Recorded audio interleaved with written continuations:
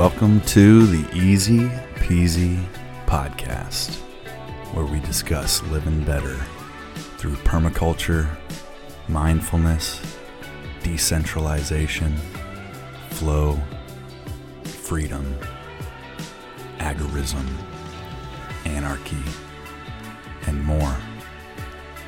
Our mission is to solve life's complex problems with simple solutions.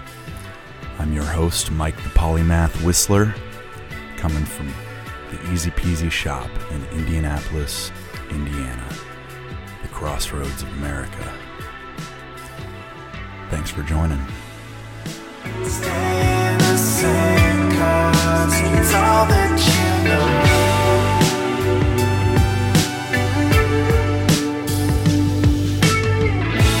Only halfway conscious in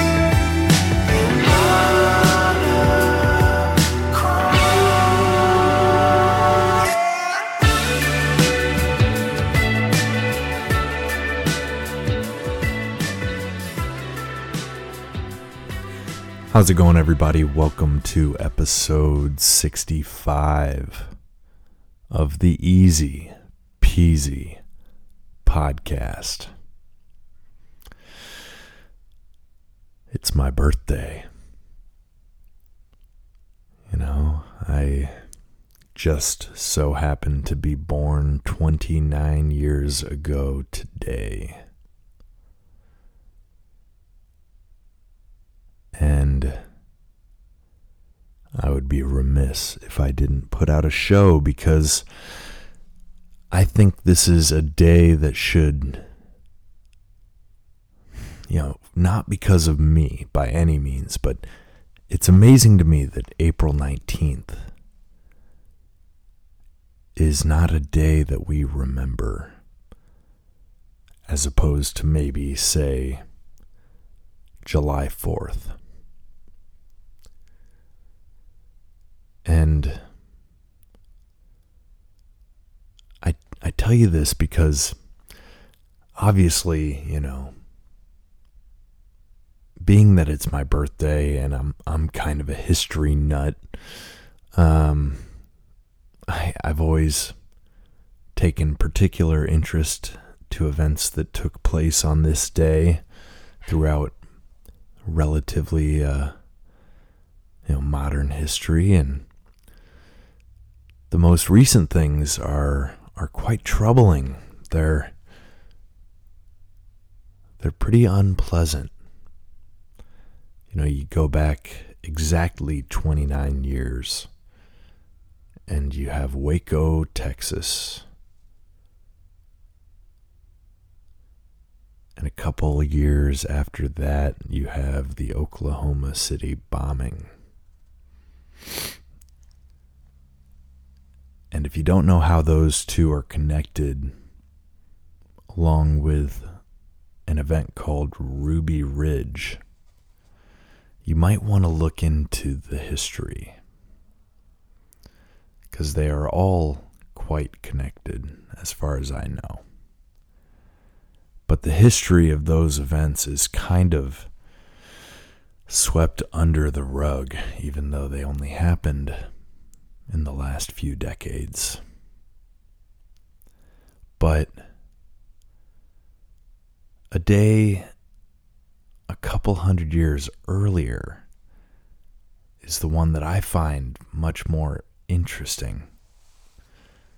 April 19th, 1775. This is the day that I'm saying should, in my opinion, trump July 4th. July 4th, we celebrate Independence Day. The day that we basically signed into law a new constitution, a new country.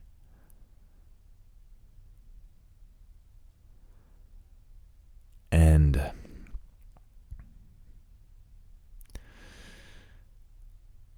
that was a year and some months after the day when people stood up, when blood was first spilt, and I'm not sure which day is better. Is it the day that a new government is formed, or the day in which people stood up against the existing government for the very first time? I was just so, it was kind of coincidental, but I was fortunate to find myself at Minuteman National Park some months ago. This is just outside of Boston, a stretch of historic road from Concord to Lexington, Massachusetts. And this is the road. This is the road where it all started. I don't know, how else to describe it. I'm not trying to glorify revolutionary, sort of colonial America. I know where we are. And I know where we came from, or at least what they've told me. But there's certain days that kind of seem of particular interest, right? And we hear in school about Paul Revere and the shot heard round the world. But it's like we get the comic book version. And walking through this park, Minuteman National Park, I really kind of was swept into the idea of what that day might have been like. So I think what I'm going to do is I'm going to read a little summary of the events of that day.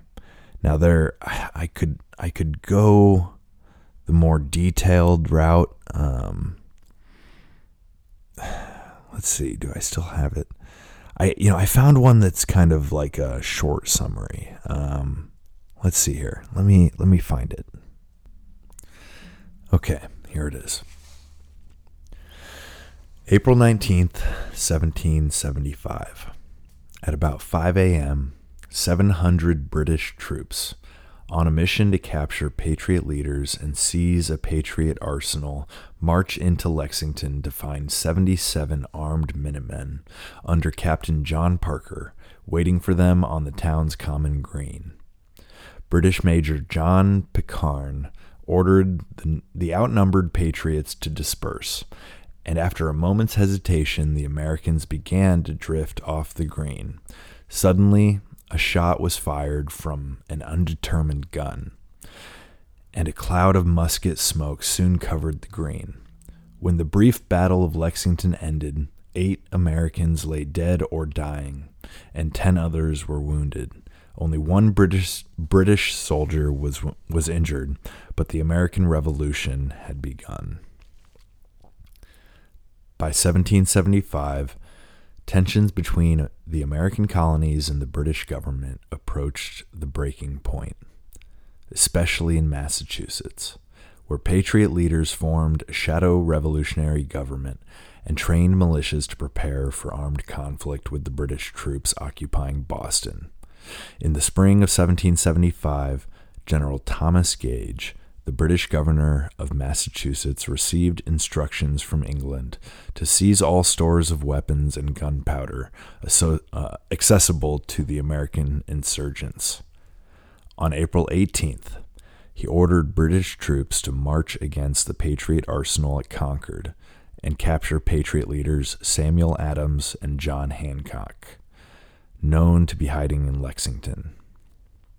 The Boston Patriots had been preparing for such a military action by the British for some time, and upon learning of the British plan, Patriots Paul Revere and William Dawes were ordered to set out to rouse the militiamen and warn Adams and Hancock. When the British troops arrived at Lexington, a group of militiamen were waiting. The Patriots were routed within minutes, but warfare had begun, leading to calls to arms across the Massachusetts countryside. When the British troops reached Concord at about 7 a.m., they found themselves encircled by hundreds of armed patriots. They managed to destroy the military supplies the Americans had collected, but were soon advanced against by a gang of Minutemen, who inflicted numerous casualties.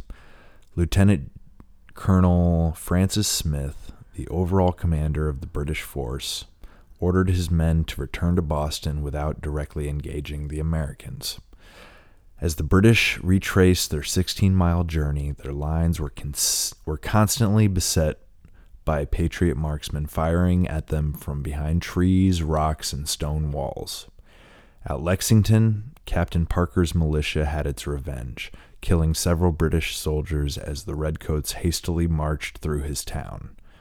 By the time the British finally reached the safety of Boston, nearly 300 British soldiers had been killed, wounded, or were missing in action.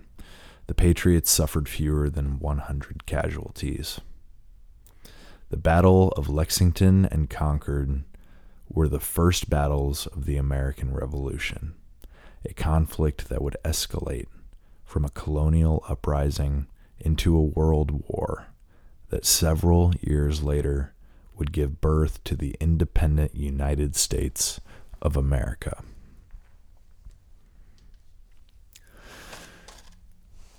So,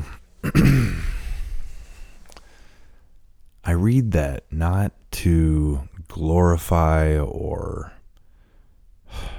founder worship. I read it to try to put you in that place. Because as I walked through that trail, I felt the energy, and I understood the history. And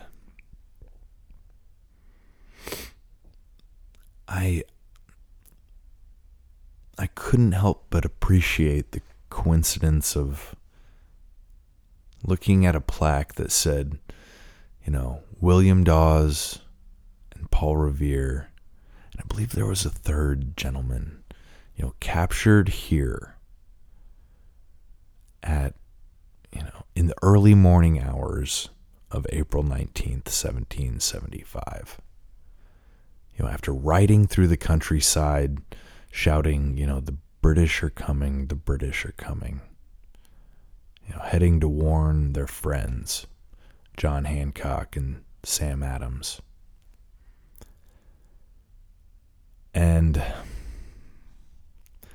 they got stopped, they got captured, and I got to remember which one escaped or talked his way out of it. I can't remember which. Maybe it was William Dawes, but hang on, I'm going to look. Okay, so I guess, I've got this timeline, right? And I'm not going to read the entire series of events, but I found it interesting because I can imagine that this was such a chaotic moment. Nobody knew yet that they were officially at war. Paul Revere, William Dawes, and I believe his name is Samuel Prescott were the three riders, and they got captured. And a few hours later, when the gunfire started, or when gunfire was heard, this says at 2:30 a.m., when they heard the sound of gunfire, the British decided it was best to set their prisoners free without their horses and go link up with their column. Okay? So it was sort of like, all right, we know you're rebel, dispatchers, basically. These were messengers, Paul Revere, William Dawes, and Samuel Prescott.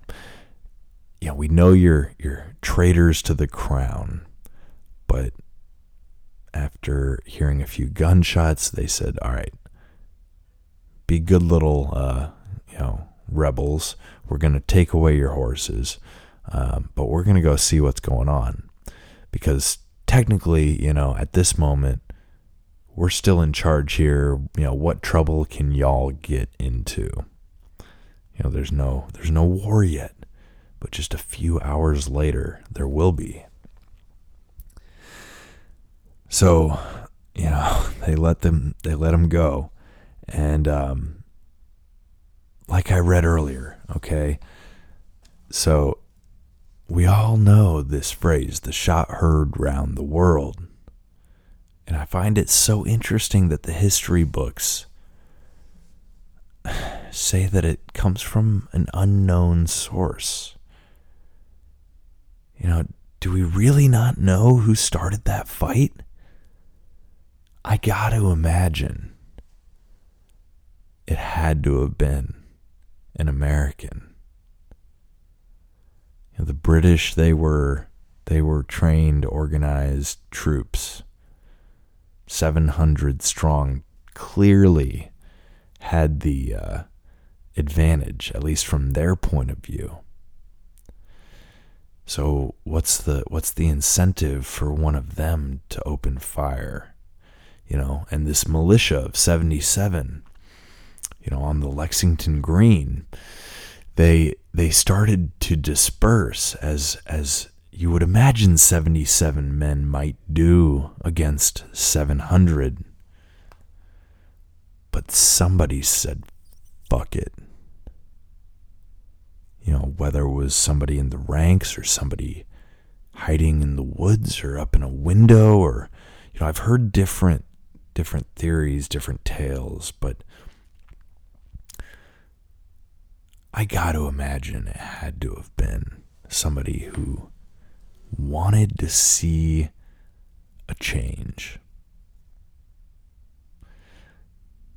Now, I'm just telling you history here, or at least as best as I understand it, and don't take it any further than that, But I just find it interesting that this day in our history was kind of the spark.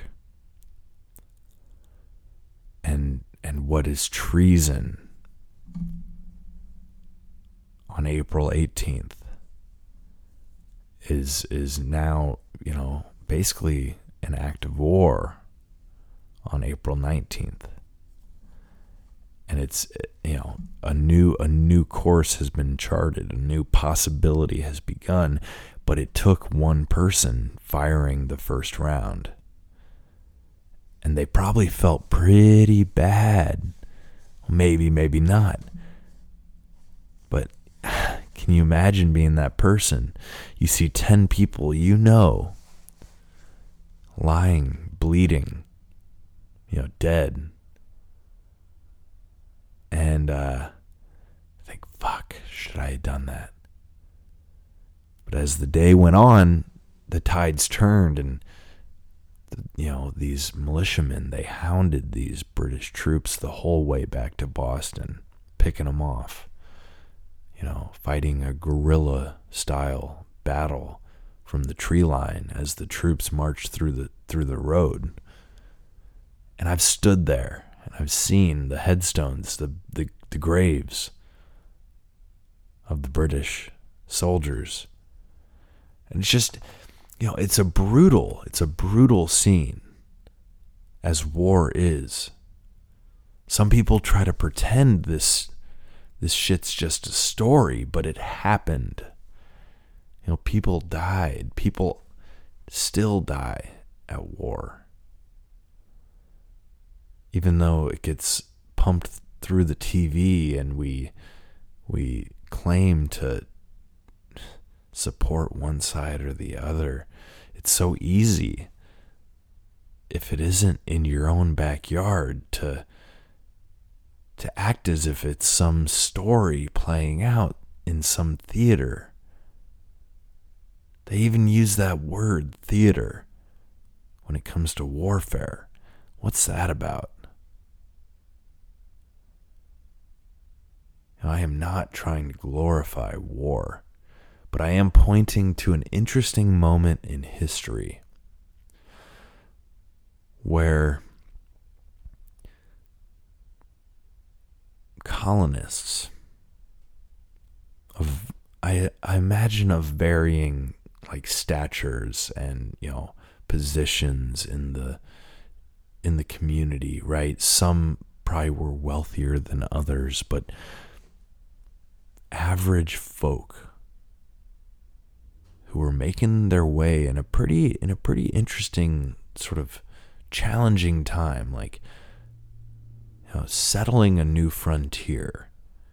Again, I know like there might be people out there that they're going to demonize this entire discussion because of colonialism and white supremacy and fucking this, that, and the other. I'm whatever. That's as much credence as I'm going to give to that notion, because let's just talk about the cold fact of people stood up against their government. And this has happened elsewhere. We should maybe do, as a fan of history, I won't say a student of history, but as a fan, I'd be interested to read more about other revolutions, other uprisings, other insurrections, other rebellions. Because it's an interesting thing. It's like what I talked about maybe 10 or 12 episodes ago on the episode in some about sailors, pirates, fishermen, and smugglers, right? Where it's like any crew might have a reason to mutiny. It's a matter of sort of, I guess, the severity of the reason. But at a certain point, the crew loses faith in the captain and will rise up and basically overthrow.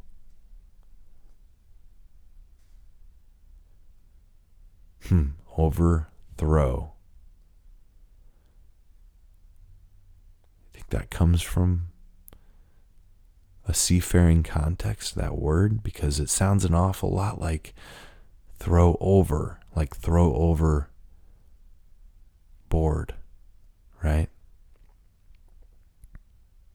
To overthrow. So it's an interesting thing to just focus on the inception, the moment of inception, the singular moment where the war starts. In a historic sense, and what leads up to it and what the tensions might have been and why. It's funny that tax day falls just, right around this time, usually April 15th, but this time around is the 18th because of Good Friday. But I always begrudgingly do my taxes. And I get it done, luckily before my birthday. Otherwise, I'd be pissed off on my birthday. But, it's funny. I guess I shouldn't be pissed off because I found how to not owe much, if any, right? By being an entrepreneur, by nature of genuinely being at the beginning stages of building a business, right? Low overhead, but also like fairly thin margins. Easy to live, but also easy to, eat. The money is good, but not that good, not yet. And when it came to doing my taxes this year, it was not hard to write off the majority of everything. I'm trying to be a little bit unspecific here, but I played the game well this past year. Let's put it that way. But I always get a little irked in that I just know that income tax on its face is wrong. And just the act of filing it, even if I don't pay, feels dirty. Feels like doing a chore that I shouldn't have to do. Not that I'm opposed to doing chores, but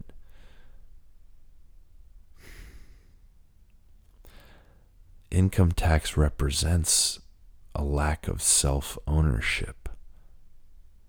Property tax is the same. I've talked about this shit before, I'm sure, but things like this are why people got fed up in the spring of 1775. They didn't like paying taxes to a faraway government that didn't do anything but make their lives more difficult. So, just makes me wonder, how that went down. Makes me wonder who that one person was. Who fired the shot heard round the world. What's the reason why nobody knows who it was?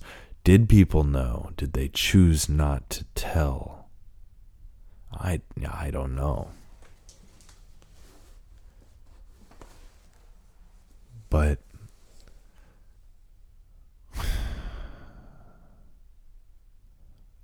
I have to imagine that we are not at that point. Not even close. At least I sure hope not. But there's similarities. It's like history doesn't always repeat, it rhymes.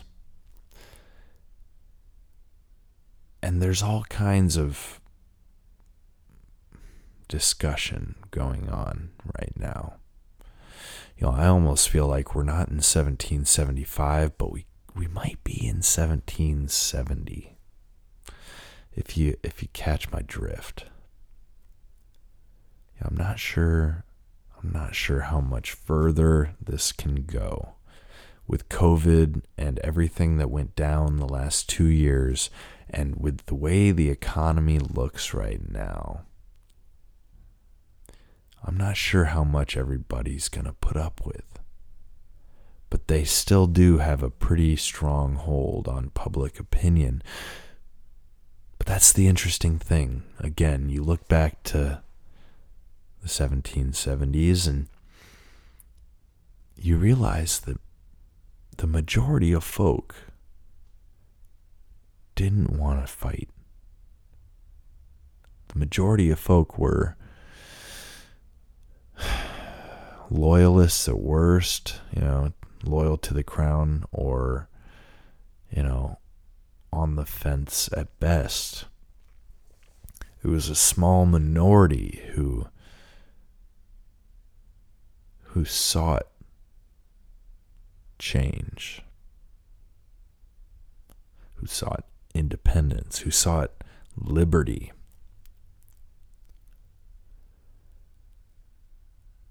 And it's funny that I saw a bunch of shit on social media today about they lifted the mask mandates for airplanes finally, which is great. I'm glad. Like, the last couple times I rode on an airplane, I was pretty fucking irritated that I had to wear it. And frankly, I kind of didn't wear it most of the time.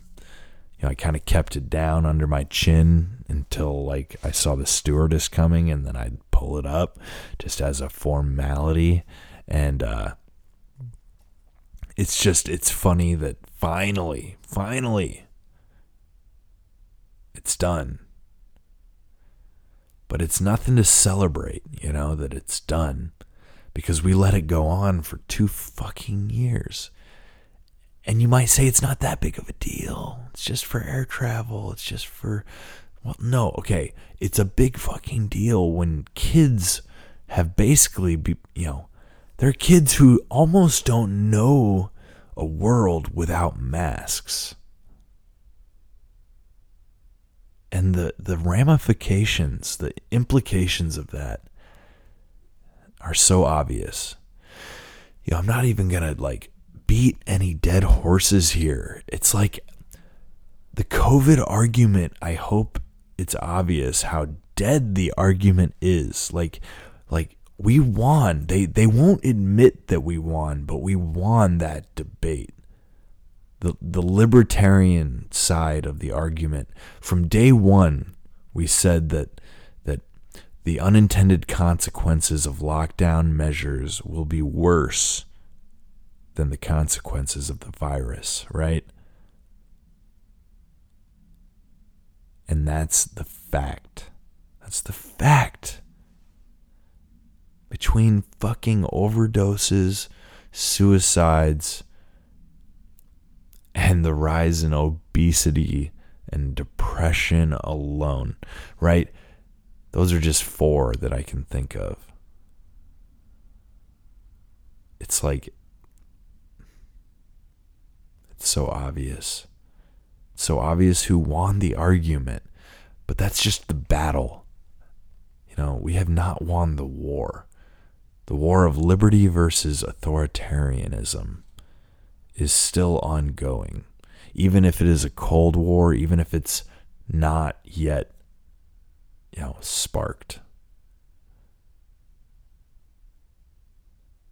And let me be clear, I'm not advocating for a hot war. I really don't want that. What I want is for people to declare independence for themselves. You know what I mean? We can be sovereign if we play the game smart. That's what I advocate. I debated long and hard. Do I want to cease filing my taxes entirely? Out of principle and out of, sort of a belief that it's my prerogative, that it's not illegal to not file, that essentially income tax is voluntary, and that the only crime you can commit is to commit fraud. But by not filing, by objecting to file, consciously, conscientiously, that you can make that argument for it being legally legitimate.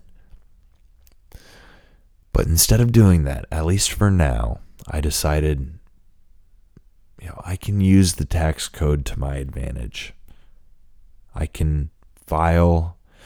I can fucking owe nothing and continue, at least on paper, to be a good little piggy,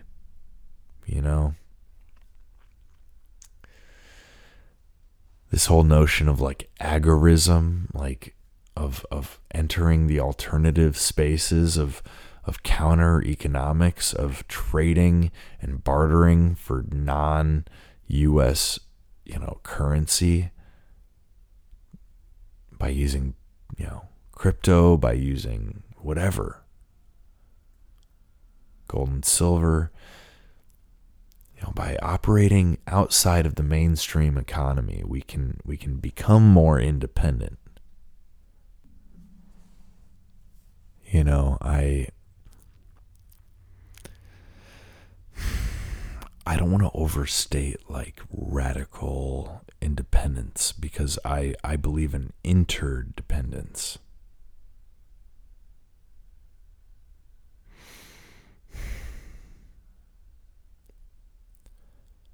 But there's a huge difference between interdependence and codependency.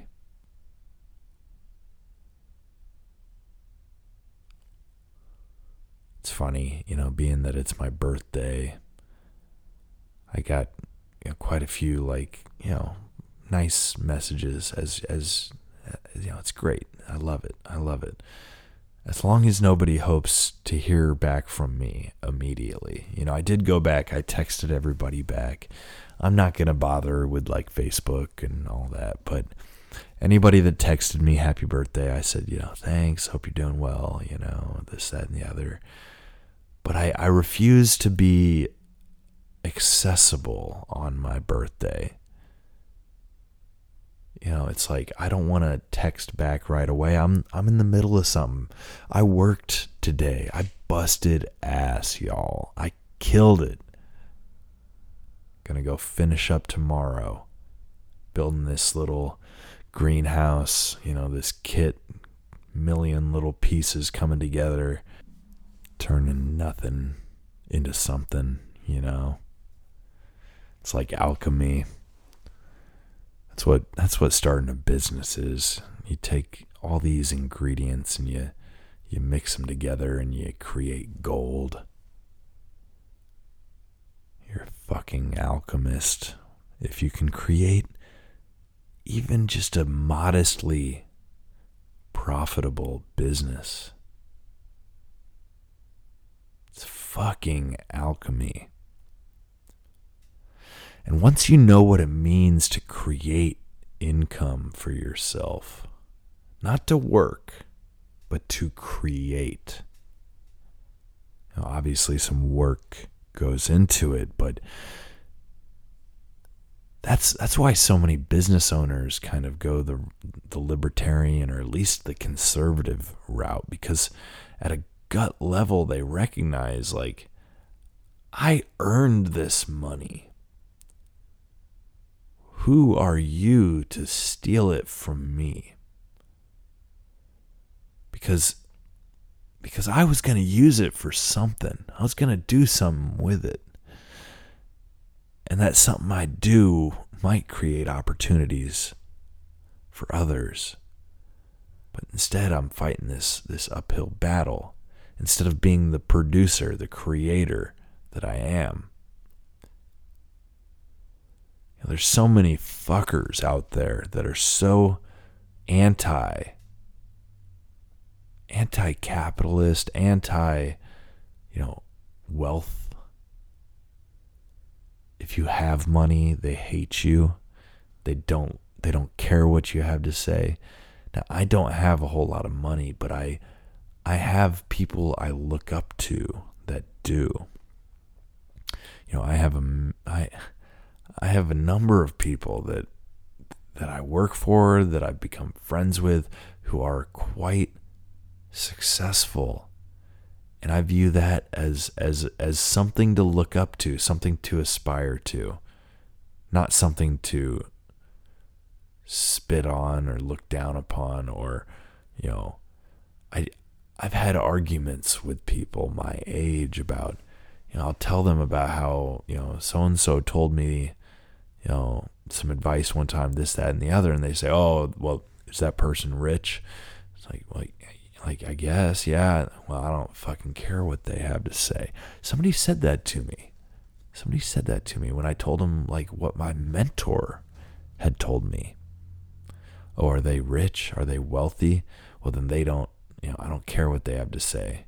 It's well, maybe you should, because that motherfucker employs like 90 people. That's 90 people that can pay their bills. You're gonna shit all over it just because he's doing well for himself? You think he should give up every cent? That he should co-own the business with all of his employees, and it should be equitable and this, that, and the other? That shit doesn't work.